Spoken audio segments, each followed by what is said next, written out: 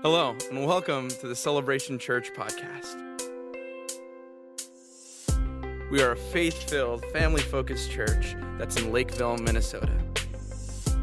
In a moment, you'll be able to hear a sermon from one of our pastors. We hope that you enjoy and grow closer to God through these messages.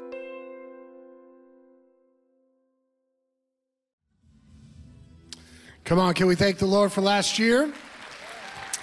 Amen. And we celebrate what he's already doing today. Welcome to those watching, worshiping online. My name is Derek. I'm the lead pastor here at Celebration. It's a joy to be with you. I just want to share testimony. I hope it's okay to the Franck family, but when we get testimonies, I tend to share them, and because it's what God is doing. It's an awesome thing to celebrate. So today we're celebrating Tony right over here. Got a good report, and I just want to share it. Said he had an MRI last week, met with the doctor to go over the results. There's absolutely no cancer regrowth in his brain. Come on. So we thank the Lord for that. And they're grateful, and we're grateful for the miracle. God's doing stuff every week. You know, we don't have to manufacture it. We don't have to make it up. We don't have to exaggerate. God's doing it all by himself, and so we thank him for it. Well, we've got a guest speaker with us today, one of my heroes, dear friends in ministry. You'll see it there on your note sheet, Alton, Garrison. Now, how many people know the sheet is empty, but his message is not? Come on. He's got a lot to say. Alton is a hero. He's been in ministry longer than I've been alive. He's preached in all of my family's churches. He was an evangelist for almost 2 decades out of Dallas, Texas, and then in Little Rock, Arkansas. Then he pastored a church, Little Rock, Arkansas. It's actually my mom's home church. My great-grandfather pastored that church. My grandfather pastored that church. My great-uncle pastored that church. And they didn't do good enough, so Alton pastored that church. Praise the Lord. And so he's been an evangelist. He's been a lead pastor.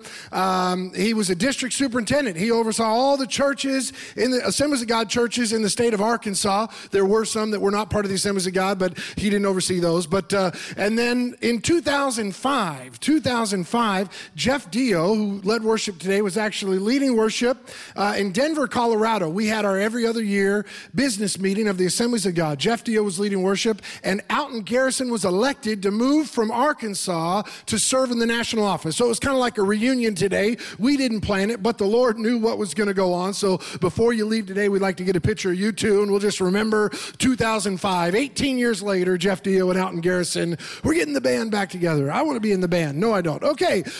And then he served over U.S. missions for the Assemblies of God. And then for 12 years, he served as the Assistant General Superintendent of the Assemblies of God, which is a lot of words to say he was the number 2 person in our fellowship, gave oversight to church ministries and different things. And then 4 years ago, he said, I don't want to do that anymore.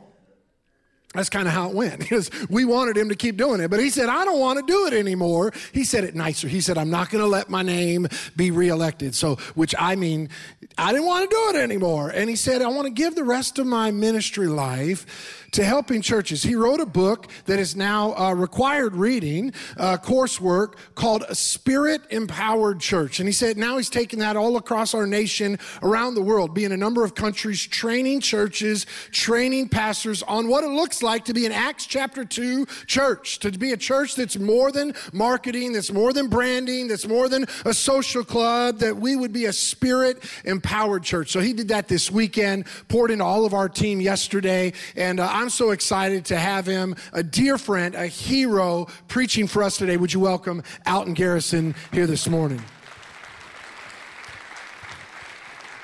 Thank you, my friend. Amen.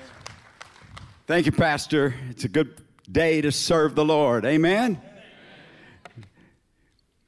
God is moving around the world, and you're part of a larger group that's really designed and dedicated to see the Great Commission fulfilled in our lifetime. And that's a big deal. In fact, there are several evangelical groups, including the Assemblies of God, that believe that 2023 is a kind of a launch date for a decade-long emphasis, with God's help, to see every person on planet Earth have the opportunity to hear about Jesus. We've got the technology. We've got the opportunity, and I believe God's going to help us do it. I believe God's going to help us do it. And this church is a part of that. When you look up there and see all the blessings that God gave you last year, that's just the beginning to what's going to happen this next decade. Amen. Over $1.2 million to missions. That makes this church a vanguard church to inspire other churches that they can do better, more for the kingdom of God. And none of that happens by accident. Now, you're all a part of it, but God gives you anointed leadership to help point the way. And I was with that team for the last couple of days, and they are amazing. A little weird at times, but no, they're great. But all of that led by your pastors. And I just thank God that He has placed a young man and lady in this house that He is anointed to take you on a journey that if you follow Him as He follows God, there's no telling what's going to happen at Celebration. Amen. Could you give up a little applause and love to God for them? Now, relationships. People ask me all the time, particularly when younger ministers are talking to me, because I'm kind of on the downside, the backside of my life cycle. And so they'll say, if you could say one thing to younger leaders, what would you say? I said, well, your spiritual life is between you and God. We can't coach character.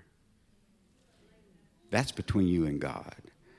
If you got a character flaw, you got to let God take care of that. I can't help you. But I can tell you that you should never underestimate the value of a relationship.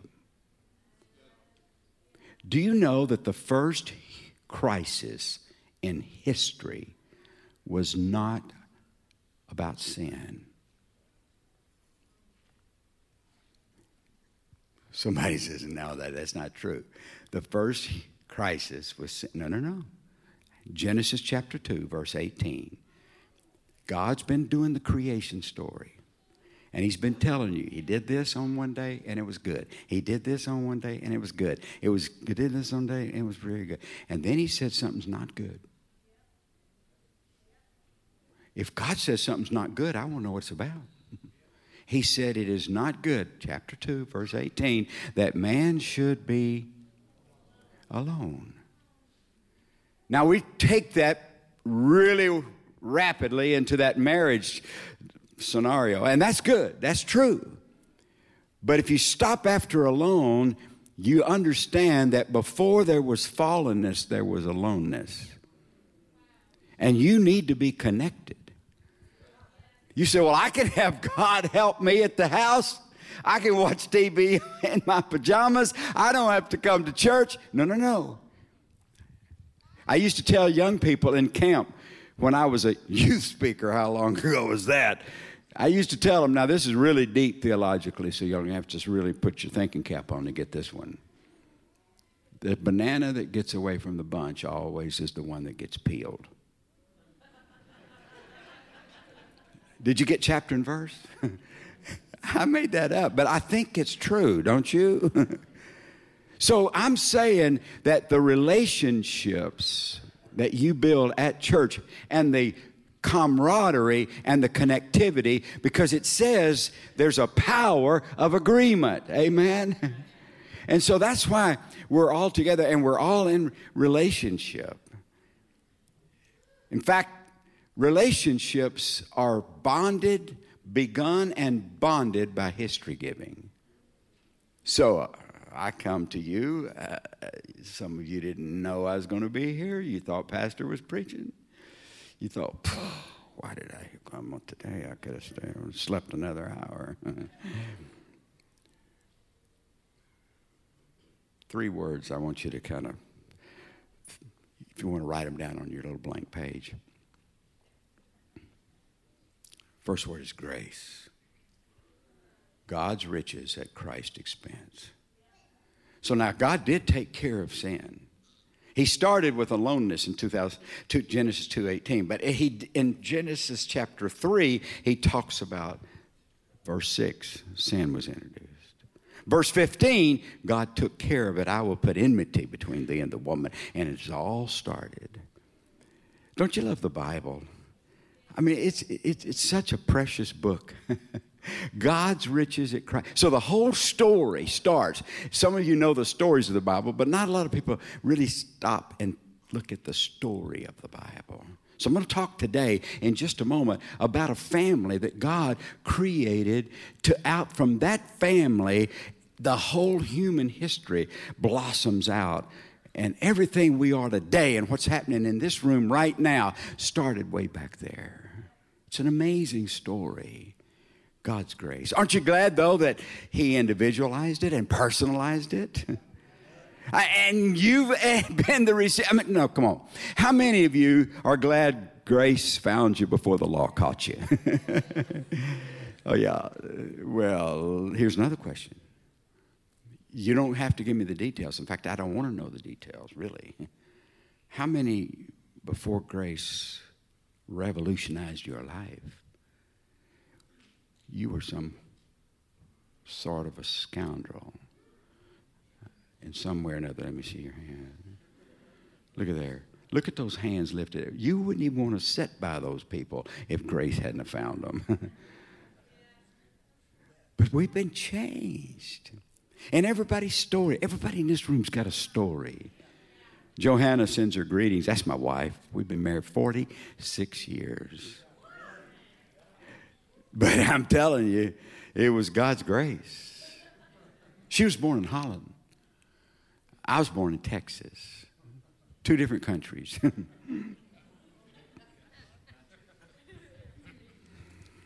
Her father, his dad, so it'd be her grandfather, was killed in World War II in a Nazi work camp. They brought his clothes back to the family in a box. They were riddled with blood and bullet holes, and they said he died of natural causes. So they lost the father of the family.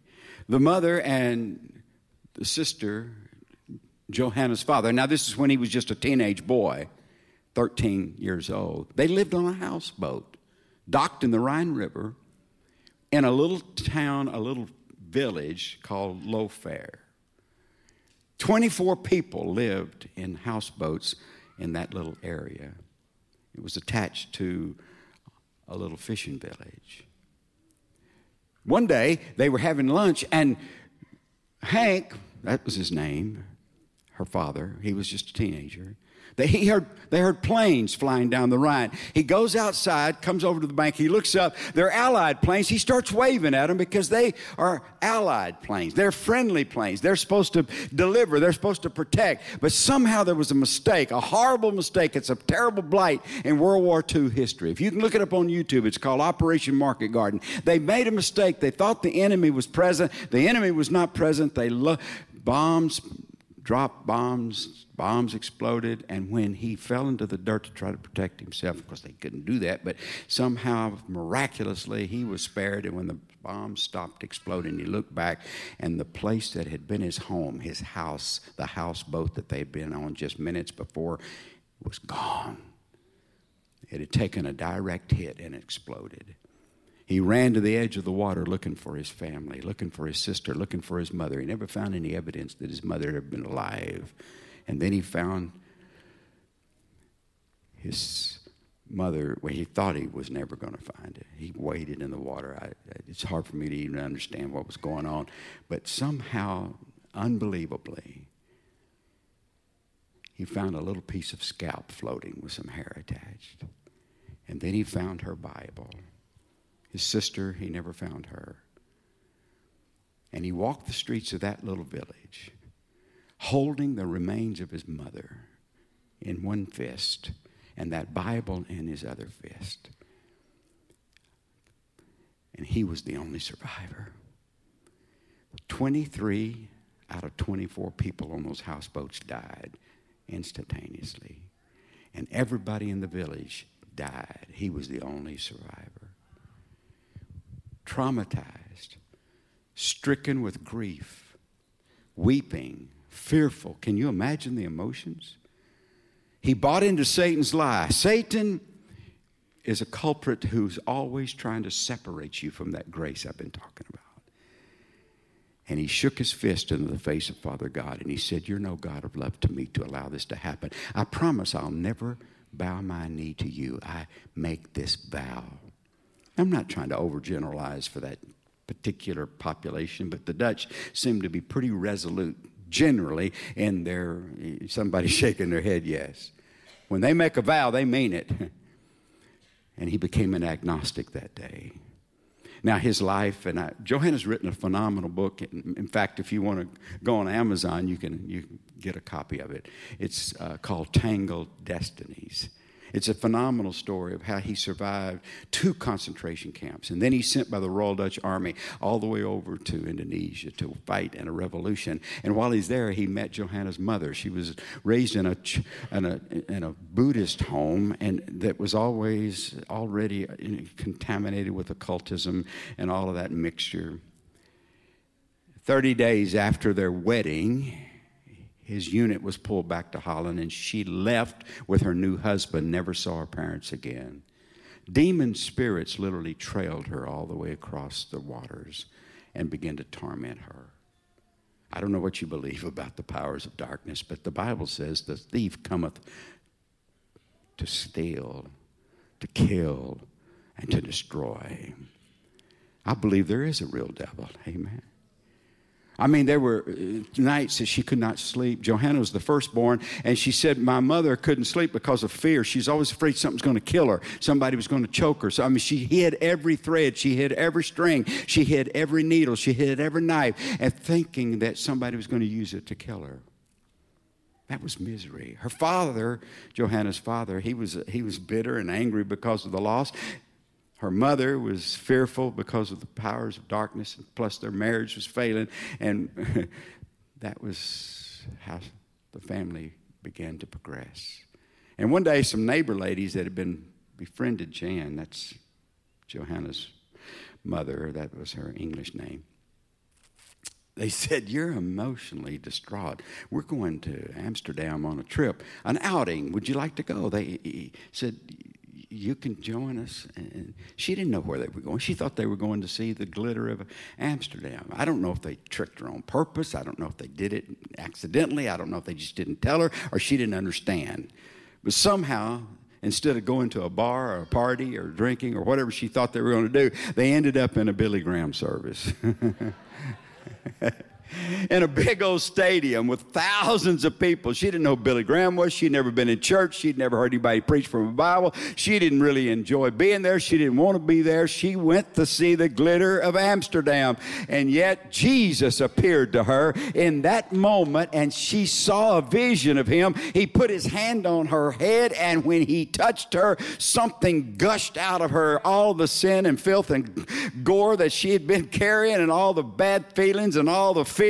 And when Billy Graham gave an invitation at the end of that message, she walked down that aisle, a Chinese Buddhist. She walked back up that aisle, a Chinese believer, changed by the power of Almighty God. Amen. She went home. She told her husband. She thought he'd be excited. But this terrific thing that happened in her life, that was the God he was mad at. He wasn't happy. But she said, I want to go to church. He didn't want to go to church. He had made a vow. Because she was persistent, they went to a little storefront church in Arnhem, Holland, where 2 missionaries from Stockholm, Sweden had been sent by the Philadelphia church. And he started going to church with her. He didn't like God. He didn't like the church, but he liked people. Relationships. See what I'm telling you? And he loved potlucks. He loved tacos. No, they didn't eat tacos. They ate raw fish or something. I don't know what it was. One day he was sitting in the back of a little service that they were having, a home group, and he was waiting for the meal. And the pastor said, I want everybody to kneel. And he thought, I can't not kneel because I'll look conspicuous. So he'd forgotten about his vow. So he just tried to keep from looking conspicuous. He knelt, and when his knee hit the floor, something happened. See, he'd forgotten about that vow, but God hadn't. Grace. The second word is providence. Everybody say providence. I call that supernatural scheduling. He was at the right place. She was at the right place. All of this could not have happened except God had arranged stuff that they had not planned. Just think about it. You don't know why you're here today, perhaps, or you didn't know what happened to you. And you have you ever had times when you intersected with someone or someplace that you hadn't planned and it was a God moment? That's what I'm talking about, supernatural scheduling. Well, it's a great story. He gets saved. When Johanna's 10 children had been born, they immigrated to the United States. They settled in western Kansas, started attending Assembly's God Church. I went there as a single evangelist, and I got to meet Johanna, and we got married. Selah. My story is not nearly as exotic as Johanna's. I mean, I just told you, Buddhism, occultism, war. I'm from Sour Lake, Texas. Little town in southeast Texas. My dad was a high school dropout, started working in the oil fields of southeast Texas, became addicted to alcohol. They didn't have children after he married Mama for about 7 years. In fact, he was 12 years older than her, so that was kind of an interesting. He led her in a lifestyle. I was somewhat of a shock to their system when I was announced. 6 months before I was born, they'd been coming from a party. He'd been drinking. He was pretty dysfunctional by this time, and he thought, I'm going to have a son, maybe, and I can't be a father in this condition. He'd been trying to quit drinking, but he had been unsuccessful. He's driving along that day. They come in from this party, and he had been drinking, and he thought he was having a heart attack. He had pains and perspiration, and he was frightened. He thought, I'm going to die, and I'm going to wreck this car, and it's going to hurt this child. It's going to hurt my wife. So he, without Mom ever knowing, at that time, he knew and told her later, but he slowed the car down, thinking if I get it slow enough, I'll just roll the car to the stop if I die, and she won't suffer any impact. But he, during that moment, said, she didn't know what was going on. Under his breath, he said, God, I don't know how to pray, but Mama used to pray, and if you heard her prayer, maybe you'll hear my prayer. Spare my life to see that child. Heal me, in other words. Then he said, this is the most unconventional conversion prayer I ever heard of in my life. He said, if I ever take another drop of liquor as long as I live, I want you to poison me and let me drop dead. Nobody negotiates with an addict. They'll tell you anything. They make all kinds of promises. You know what I'm talking about? But Jesus, he's not willing that any should perish, but that all should come to repentance. Amen? Oh, hallelujah. If you confess your sins, he is faithful and just to forgive you of your sins and to cleanse you from all unrighteousness. If you're in this room right now, if you're listening or watching online right now, if you're not straight with him, if you've got an unconfessed sin, all you got to do is call on him. And even now, before I even finish this message, you can be radically changed by the power of Almighty God. He went from sot to saint in 1 second. Isn't that good? That's a miracle. That's grace. He starts going to church. His two sisters. They'd started a little church with a pastor, not an AG church, but a little independent church in Sour Lake. And this pastor only stayed 8 weeks. They needed a pastor, so there was 15 miles away, there was a pastor of a church. They called him a bishop over about 100 churches. And so they said to my dad, will you drive us over there? We want to get a pastor, and we believe Brother Hodge can get us a pastor. So they go over there. My dad's standing at the back. My two aunts, they're sitting at a chair, and they're talking to Pastor Hodge, and he's kind of the bishop over all these churches, and they're telling him they need a pastor. And in the middle of the conversation, my dad is standing at the back. He points at my dad, and he says, the Holy Spirit just told me, there's your pastor. My dad looked around and said, I just drove the car. He hadn't been saved 12 months yet. He said, no, the Holy Spirit told me. His sister said, he can't be the pastor. I mean, he hadn't finished high school. He never been to, I mean, they said, we know him. We're not sure this salvation thing's going to stick, so how could he be our pastor? Brother Hodge says, you all go home, pray about it. When God speaks to you, come back and I'll ordain him. 2 weeks later, they went back and he ordained my daddy. Now, you don't do it that way. That's not right. In fact, you just heard your pastor say I was part of that group down there in Springfield that created all these hoops for people to jump through. Right, Jeff? But sometimes God will make an exception. And he'll take the unqualified and he'll qualify them. Aren't you glad? I just saw you lift your hand a moment ago. Some of you were scoundrel, but Jesus qualified you in a heartbeat, and now you're not a scoundrel anymore. Come on. God can change you in a moment's time.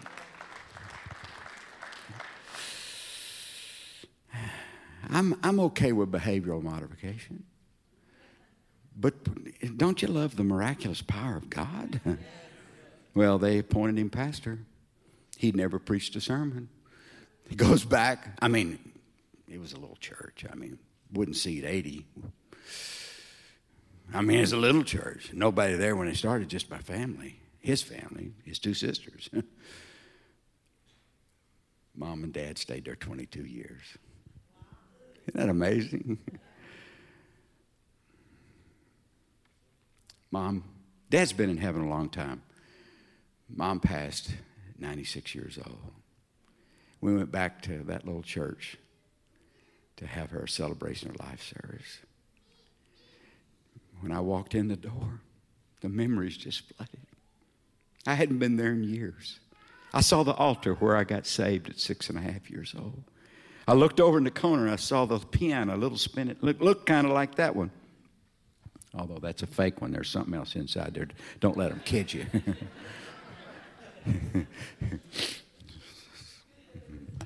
Deception still lives. I just want you to know. I probably shouldn't have told them that, but that's all right. Y'all can take it. They assured me it wasn't the piano that I played when I was 8 years old. I was the church pianist when I was 8 years old. Dad said, you're our new pianist. I said, I'm only 8. He said, we don't have anybody else. You've been taking lessons, haven't you? I said, I've taken a couple. He said, well, the lady's been teaching you. She's a church pianist. Her husband's transferred out of town, taking a new job. You're it. I said, I only learned one song. He said, don't worry, we'll sing it every week. He said, then you play the song you know, and then you sit there on that piano bench and you pray for God to teach you how to play those other songs while we sing them a cappella. Now, you know what a cappella means? That's a Latin phrase. It means we don't have a piano player. That's what that means.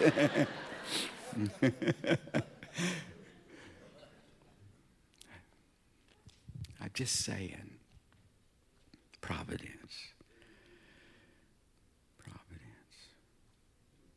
The end of Dad's life and ministry wasn't near as miraculous as the beginning.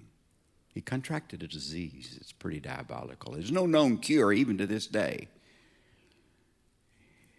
The end of that little journey ends with total mental incapacitation. They called me. I was out preaching, and my brother-in-law called me, and he says, they think that your dad is not going to make it very much longer. You need to get home if you're going to see him before he passes. I was walking into the hospital room when Dr. Redford was walking out, and he stopped me and he said, Reverend, I know you probably already know this, but your dad has no cognitive ability left. His upper brain function is gone. His lower brain function is gone. I've been taking care of him for quite some time, and really, I knew that. I mean, if you've seen that downward spiral, he had, for months, not been able to speak intelligently. He had lucid moments sometimes, but then he didn't, and now he was never lucid. And then 4 months before, from then to that day that I was there, he hadn't made a sound, not a sound. The doctor said it's physically and medically probably impossible for him to make a sound. But it's not your father I'm concerned about. We're going to keep him comfortable till he passes. He said, it's your mother that I'm concerned about. She's been the caregiver for the last 8 years. That's how long our journey with Alzheimer's was. And she is emotionally and physically depleted. I can sense it. I don't know how to help her. She won't take any medicine I give her. You're going to have to do something. And he walked away. I stepped inside, and I found out later that my sister and my brother-in-law and my mother had gone to the cafeteria down there in the hospital to have some lunch, and Dad was lying in his bed, such a frail person now, in a fetal position, 87 pounds, draped on a 6-foot frame. His eyes kind of milky, glassy, looking but not seeing. And the devil spoke to me. It wasn't an audible voice. I think you know what I'm talking about, the communication. It was not me, my thought. It was not God for sure. It was that adversary who comes to steal, to kill, and to destroy.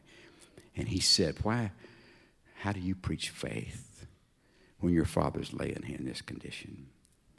How do you tell people that God is a good God, that he loves them, that he cares about them, that he'll help them, that he'll heal them, that he'll bless them, when your father, look at the sacrifices he made, and he pastored a little church and then didn't have any retirement money, just a little Social Security. Look how God's treated him with all of his faithfulness and the contribution he's made to, I mean, that's the devil, isn't it? Doesn't he try to ask you the why questions? It may not be the same as what I heard, but it's similar. If you've ever had pain that won't go away, if you've ever had unanswered prayers, if you've ever had a situation you couldn't solve, if you ever had a relationship you couldn't mend, you ever had a marriage you couldn't fix, you ever had a kid you couldn't get to do right, you had a grandchild that was on drugs. I don't know what your problem or your pain may be, but whenever it comes, if it hangs on and there's something seem to be an answer, the devil will show up sooner or later with, if God really loved you, why would he let that happen to you? That's his portfolio. That's his business. To try to drive a wedge between you and Father God, to separate you from your only source of glory, your only source of blessing, your only source of strength. That's what he does. I didn't know what to do. I just quoted Scripture. That's what you'd do, really. I quoted Scripture and I'd feel better. And then I'd look at my dad and look at the condition he was in and I'd feel worse. And then I'd quote another Scripture and I'd feel better. And then I'd look at him and I'd feel worse. And, you know, anybody know what I'm talking about? You can feel good for a while and then some days you don't feel good. And then some days you feel saved and some days you don't feel saved. And some days, oh, come on. You say, well, you're a preacher. You're not supposed to experience that. Well, we're about half human, too. So I finally got over to 2 Corinthians chapter 5. This is a good one if you ever need it. 2 Corinthians chapter 5, verse 1, it says, we have a tabernacle not made with hands. It's eternal in the heavens. Hallelujah. I just spoke out loud. I said, devil, you can't win this one. That tabernacle, that tent, that earthly body, that may just wither and fall away. But that doesn't mean they're gone. That doesn't mean they're dead. If my dad's eyes close in death in the next 3 seconds, he's just going to step from one plane of reality to another plane of reality, and when he wakes up, he's going to be in the presence of the King of Kings and the Lord of Lords. Come on, that's what it means to be a believer, to be a Christian. You're never going to die. You're going to live forever. Come on, saints. I got my victory. I walked outside, and Mom and my sister and my brother-in-law was standing out there. They heard me inside. I guess I'd been a little noisy, and they didn't want to come in. And Mother looked at me. She said, son, what are you doing? I said, I've been in there praying for Pop. She said, why? It won't do any good. I said, what do you mean? She said, when you need God the most, son, he'll turn his back on you. I couldn't believe what I was hearing. She said, son, we've been praying for him for all these years. You know, I didn't have time to tell you all the stories. I told you a little bit about the miraculous beginning. He during his early years of his pastorate, he had an accident. A horse fell with him, broke his neck. He was paralyzed for 3 months. The doctor said he'd never walk again. Couldn't even move a finger. Lay in the hospital for 3 months. Couldn't even move a finger. Jesus walked in and touched him and healed him. And he walked down that aisle of that church later, and they were singing victory in Jesus. Amen. So we just believe when he got Alzheimer's, we'd pray and he'd get healed. That's what had always happened. But not that time. Not that time. And now she's standing there telling me, we've been praying for years, and it gets progressively worse. She said, he's not just my husband, son. She said, he's my pastor. I need him to tell me everything's going to be all right. I need him to encourage me. I need him to talk to me. And I haven't been able to talk to him in months. All of my ability to communicate is gone because he can't respond. And now he hadn't made a sound in 4 months. She said, it's a joke. That's what it is. And then she did something I could never have anticipated. Not from her. She pointed her finger in my face and she said, don't you ever pray in my presence again. Now, you don't know Elise Garrison. You didn't know her. You hear those words, you could have a whole variety of thoughts and none of them would have been good. You say, well, you know, she wasn't even a Christian. No, she was. Oh, she walked away from her faith. No, I didn't know that. I mean, she was introverted for sure, but she was a prayer warrior. And she walked lockstep with my dad. If he fasted 3 days, she fasted 3 days. If he fasted 7, she fasted 7. And now I'm hearing her say things that sounds like blasphemy to me. I mean, what am I going to say? Mom, you know, really the glass is not half empty, it's half full. That's, you know, when you're struggling and you're hurting, some people walk by you at 30 miles an hour, patting you on the back. It's going to be all right. It's going to be all right. You just want to slap them. They're not helping. So if you got a friend that's hurting, sometimes you don't need to say anything. Just be there. Just be there. Show up and shut up. Excuse me, I was a little blunt there. So show up and love them. That was the addended version. Do you understand what I'm saying? Just, what am I going to say?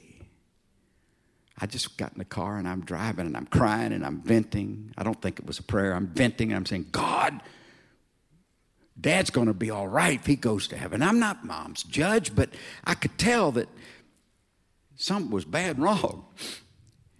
And I thought she lost her faith. I think she thought she lost her faith. Man, when you lose your faith, that's pretty bad. The Bible says, Hebrews chapter 11, verse 6, without faith, it is impossible to please God. Whatsoever is not of faith is sin, Romans chapter 14, verse 23. The soul that sinneth, it shall die, Ezekiel chapter 18, verse 20. Now, I wasn't her judge, but I could tell you, if you lose your faith, something bad is wrong, and I don't know if you can make heaven or not. But I'm not the judge. But I was frightened. See, I think she actually thought it. Do you know that I read a status the other day, a statistic that said 60% of all atheists today were raised in church-going homes. So they had knowledge, but somehow they had lost faith. Maybe they had enough faith to turn it around. I don't know. Because I think the Holy Spirit talked to us and told us and taught us that it wasn't her faith she lost, it was her hope. And that's what I want to pass on to you today. When you're struggling and the devil's tempting you to walk away, tempting you to give up, tempting you never to come back to church, tempting you to quit reading the Bible, you think that you've lost your faith. You may have enough faith to turn it around, but what maybe you have lost is your hope. See, my mother's hope tank was on empty. That needle was pegging E over there. You say, well, what's the difference between faith and hope? Faith, hope, and love. 3 great qualities that Paul talked about. I've heard a lot of sermons on faith. I've heard a lot of sermons on love. I've not heard many sermons on hope. In fact, some people in the business community speak of hope in pejorative terms. Hope is not a strategy, they'll say. Well, what is hope? Faith. The Bible says you're given a measure of faith when you're saved. That's the event. The Bible says you can grow your faith. Romans chapter 10, verse 17. Faith cometh by hearing, and hearing the word of God. So the more of the Bible you read, the more of the Bible you ingest, the more of the Bible you study, the more of the Bible you memorize. You do this daily, incrementally, whenever, and your faith grows. So you can grow your faith. It's kind of like education, right? Like learning. You study, take a test, you know it, you learn it. You get more. Faith's kind of educational. If faith is educational, hope is more emotional. If faith is related to miracles, hope is related to morale. Because see, by definition, hope is an expectation that a desire, a dream, or a goal will be achieved. It's a feeling of excitement that something's about to transpire. It is a favorable, confident, happy anticipation. If faith explodes night into day, defeat into victory, if faith is the dynamite, hope is the fuse. Without the fuse, the dynamite is worthless. So hope is that catalyst.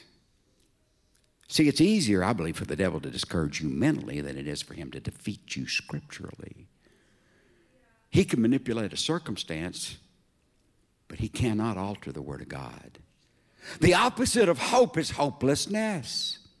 To have no expectation, to reach a place of despair that results in despondency and ends with giving up. You take away a man's wealth and you hinder him. You take away a man's health and you handicap him. You take away their hope. You paralyze them. You stop them dead in their tracks. Romans chapter 13, verse 12 says, hope deferred makes the heart sick. See, we got people all around us. Look what's happening in the world today. Look what's happening. What do you think's happening in Ukraine? People are hopeless. Look what's happening when they look at their 401k. Hopeless.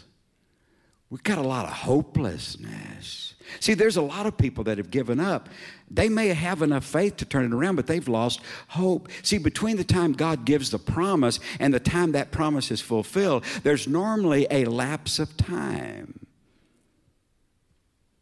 And it's during that lapse that Satan challenges you so much. So how did my mother get there? How does someone go from being a godly pastor's spouse to shaking her finger in my face saying, don't ever pray in my presence again? How did she get there? I think the first thing that will happen is that you start questioning God's promise. When you start questioning God's promise. Let's give it a kind of a scriptural underpinning. Genesis chapter 12, there's a guy named Abram. He's 75 years old, and he gets this promise from God that he's going to have a son, a promised son, and from that son, he's going to have a lot of descendants, and there's going to be so many descendants that he's going to become the father of many nations. So all of God's program from then to now flowed out of that original promise. The rest of Genesis, the rest of the Bible has as its theme how God will bless the world through the offspring of Abram or Abraham. despite God's promise, Satan began to spin a web of doubt. So, it's that web of doubt that gets you to start thinking, maybe God didn't say it. Maybe it can't happen. I mean, when we get to a scripture I'll read in just a moment, it's 25 years down the line from that promise. And he's 100 and still no promised son. Now there's our problem. Impatience. Impatience. We can't wait 25 years. Sometimes we can't wait 25 months. Sometimes we can't wait 25 weeks. 25 minutes. Shall I go to 25 seconds?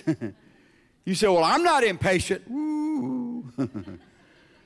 How many times you ever stood in front of your microwave oven tapping your foot because it wasn't working fast enough? Come on. Huh? You let that light turn green and you don't move fast enough. They're honking 4 cars back. Go to Walmart.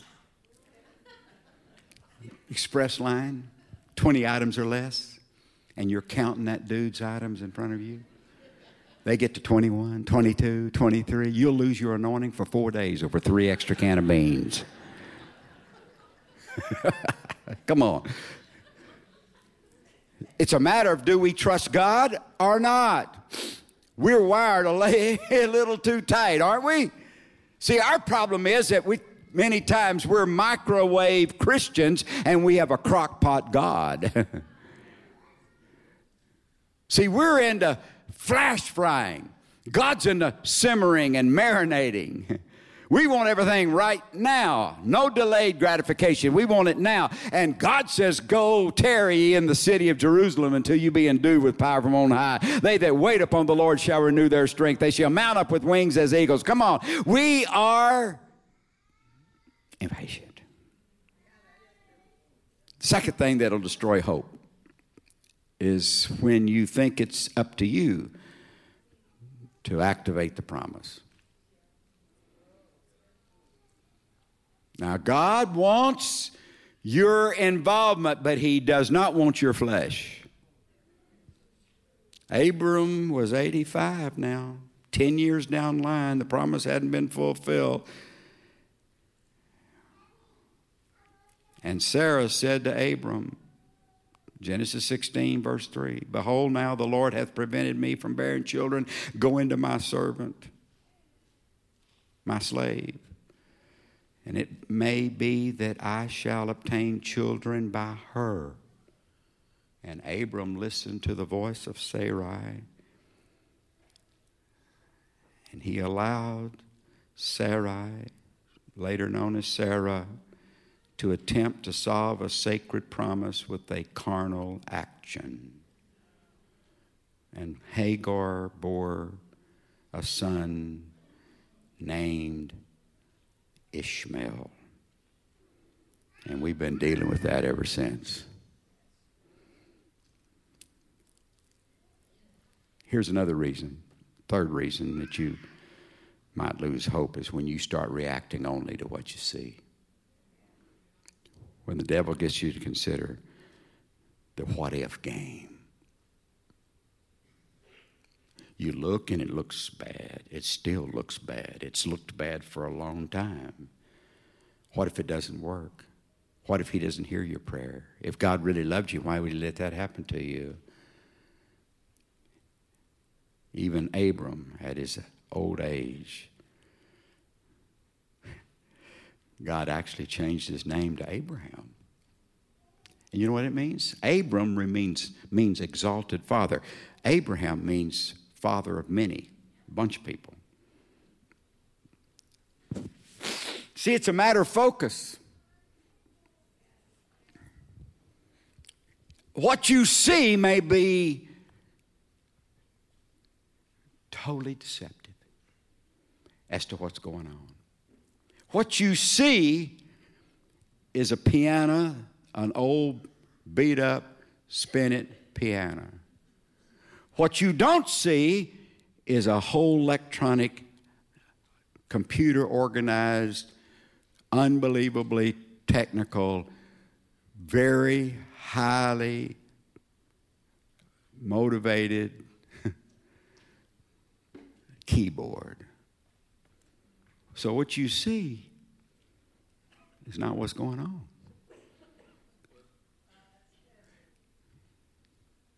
You remember that prophet? The armor bearer came and said, there's too many people against us. And God said through the prophet, open his eyes. The Bible says we're encamped about with angels. I don't know where they are, but they're working in our behalf. Amen. They're working in our behalf.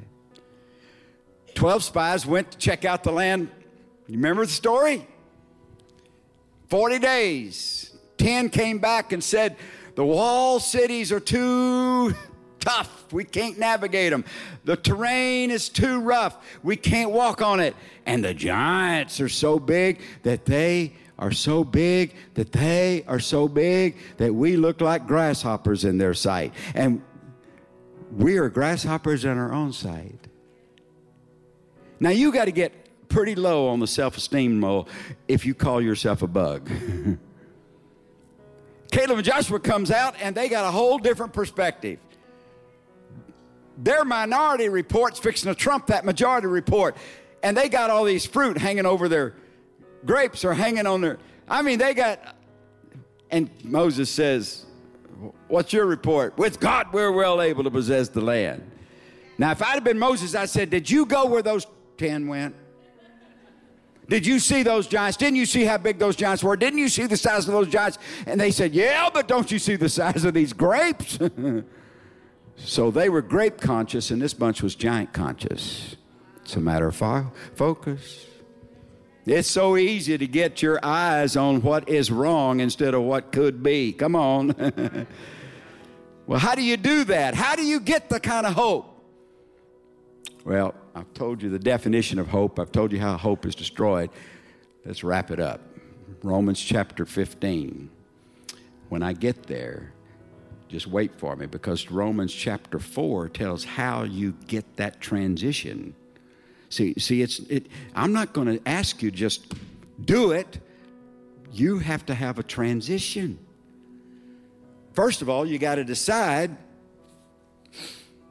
your own focus. Look at verse 19 of chapter 4. We're now 25 years down line from the promise, okay? He's now 100 and she's 90. And he says in verse 19, he's not denying reality. So all of this that I'm telling you in this transition, I'm not asking you to be presumptuous. We had people teaching you that faith was presumption. You got a cast on your leg, you walk in, somebody says, what's wrong with your leg? You say, nothing. Well, you got a cast on it. I'm not confessing it. Oh, that's a whole nother lesson. Go ahead. I know I've hurt your feelings. But it didn't matter what you're confessing. If you got a broken leg and you got a cast on, it's reality. Come on. He didn't deny how old he was. He did not weaken in faith when he considered his own body, which was about as good as dead since he was 100 years old, or when he considered the barrenness of Sarah's womb. That's reality, right? How many know that sometimes you just get in a mess? So what do? Look at verse 18. Look at it. In hope, he believed against hope that he should become the father of many nations. Why? Because there was a promise way back there. God's word had said it. But then look at verse 17. Here's his action. In hope he believed against hope. Verse 17 says, I've made you the father of many nations. That's the promise. In the presence of the God in whom he believed, who gives life to the dead. Come on. Who gives life to the dead.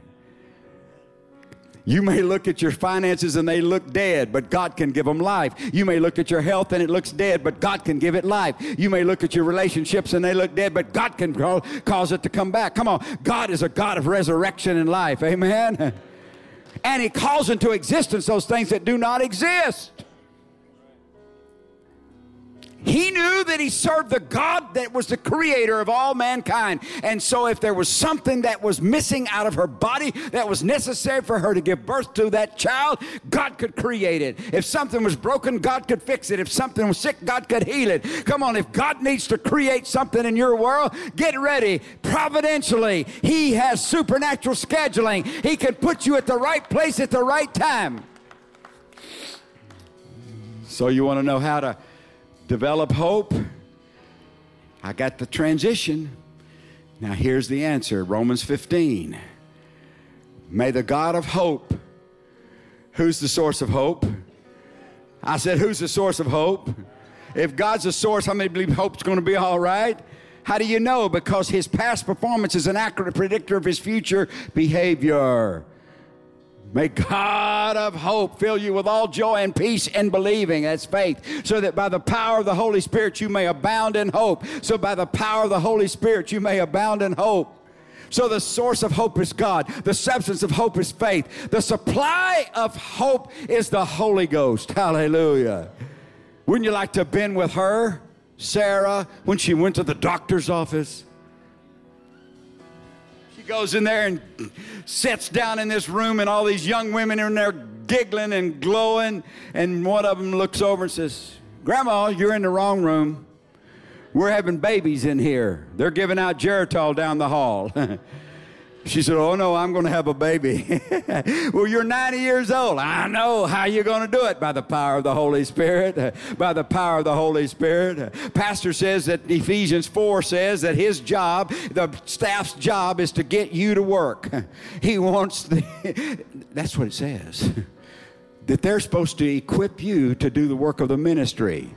Come on. You say, well, I'm not qualified. I don't have the ability. I've made too many mistakes. I'm not educated. Come on, if my father could pastor a church totally unprepared, totally uneducated, never been, and I'm not saying that's the right way. I believe in education. I've written books. I've tried to teach people. I'm all that. I'm all for it. But sometimes God makes an exception. Moses stuttered. That's not a great leadership gift. Hosea's wife was a prostitute. That won't look good on your resume. Peter was afraid of death. Lazarus was dead. That'll hinder your ministry. Come on. Moses was a murderer. Paul was a murderer. Paul had a short fuse. Moses had a short fuse. Look around. I'm not saying you got a short fuse, but I'm pretty sure that you're not a saint yet. I don't see any. God can hit good licks with crooked sticks. Come on. Come on, somebody say, yeah, that's me.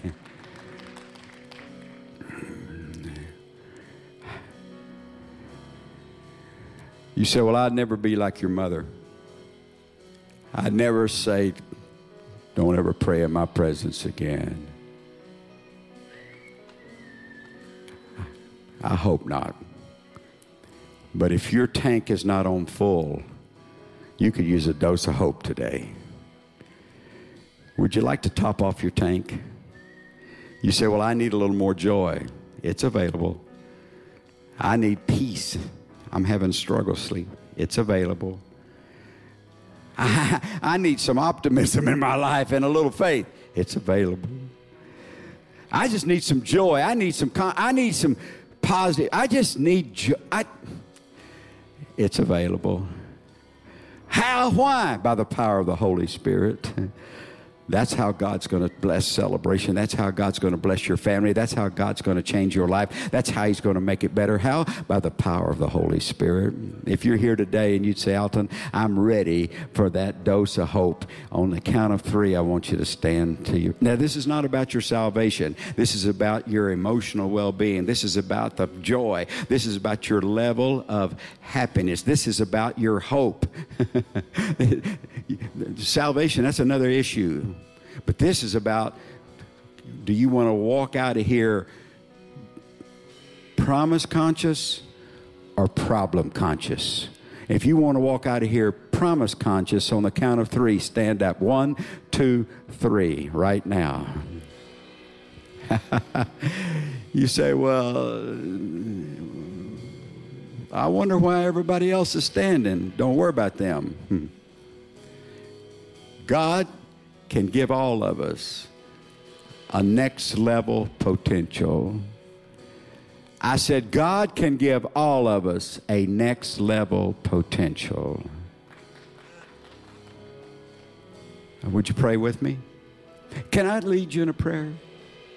Can I lead you in a prayer? I know you can pray, but may I lead you in one? Don't be timid about this. I mean, kind of give it a little gusto, okay? Dear Jesus, I'm grateful that I've received that grace that came when I was saved. When I got saved, I was getting prepared for heaven, for the sweet by and by. Now I know I'm ready for heaven.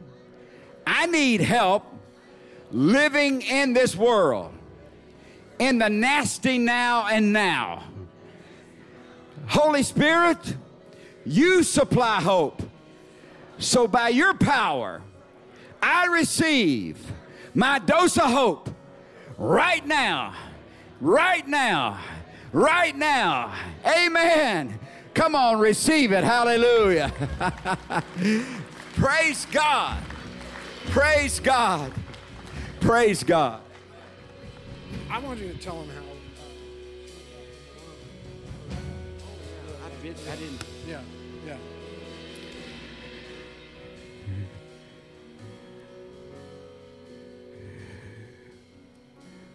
Let me tell you the evidence. Stand right there. When Mother went back in the room 4 days later, she said, I felt the presence of God, and I heard his voice. He's going to talk to you. Now, she died at 96 years old, and she died living 7 years in a nursing home. But from the time she did that to the time she passed away, that one event 4 days later changed her life. And she heard the voice of God say, get ready, your husband's going to talk to you. She said it's impossible. But when she pulled a chair next to the bed, she was transfixed watching him, and all of a sudden, he said, when he hadn't spoken in 4 months, he said, get ready, honey. God still answers prayer. God still answers prayer. And her hope tank went from empty to full. But the administrator of the nursing home said, till the time she passed away, she walked on a walker, and she would go from room to room, bringing hope to people because of the power of the Holy Spirit.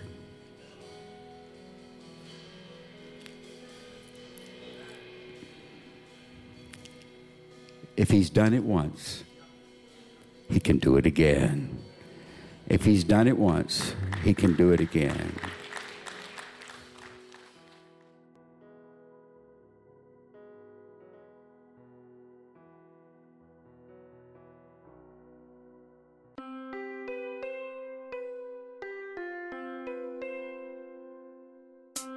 We hope that you learned something from this message and are able to apply it to your life.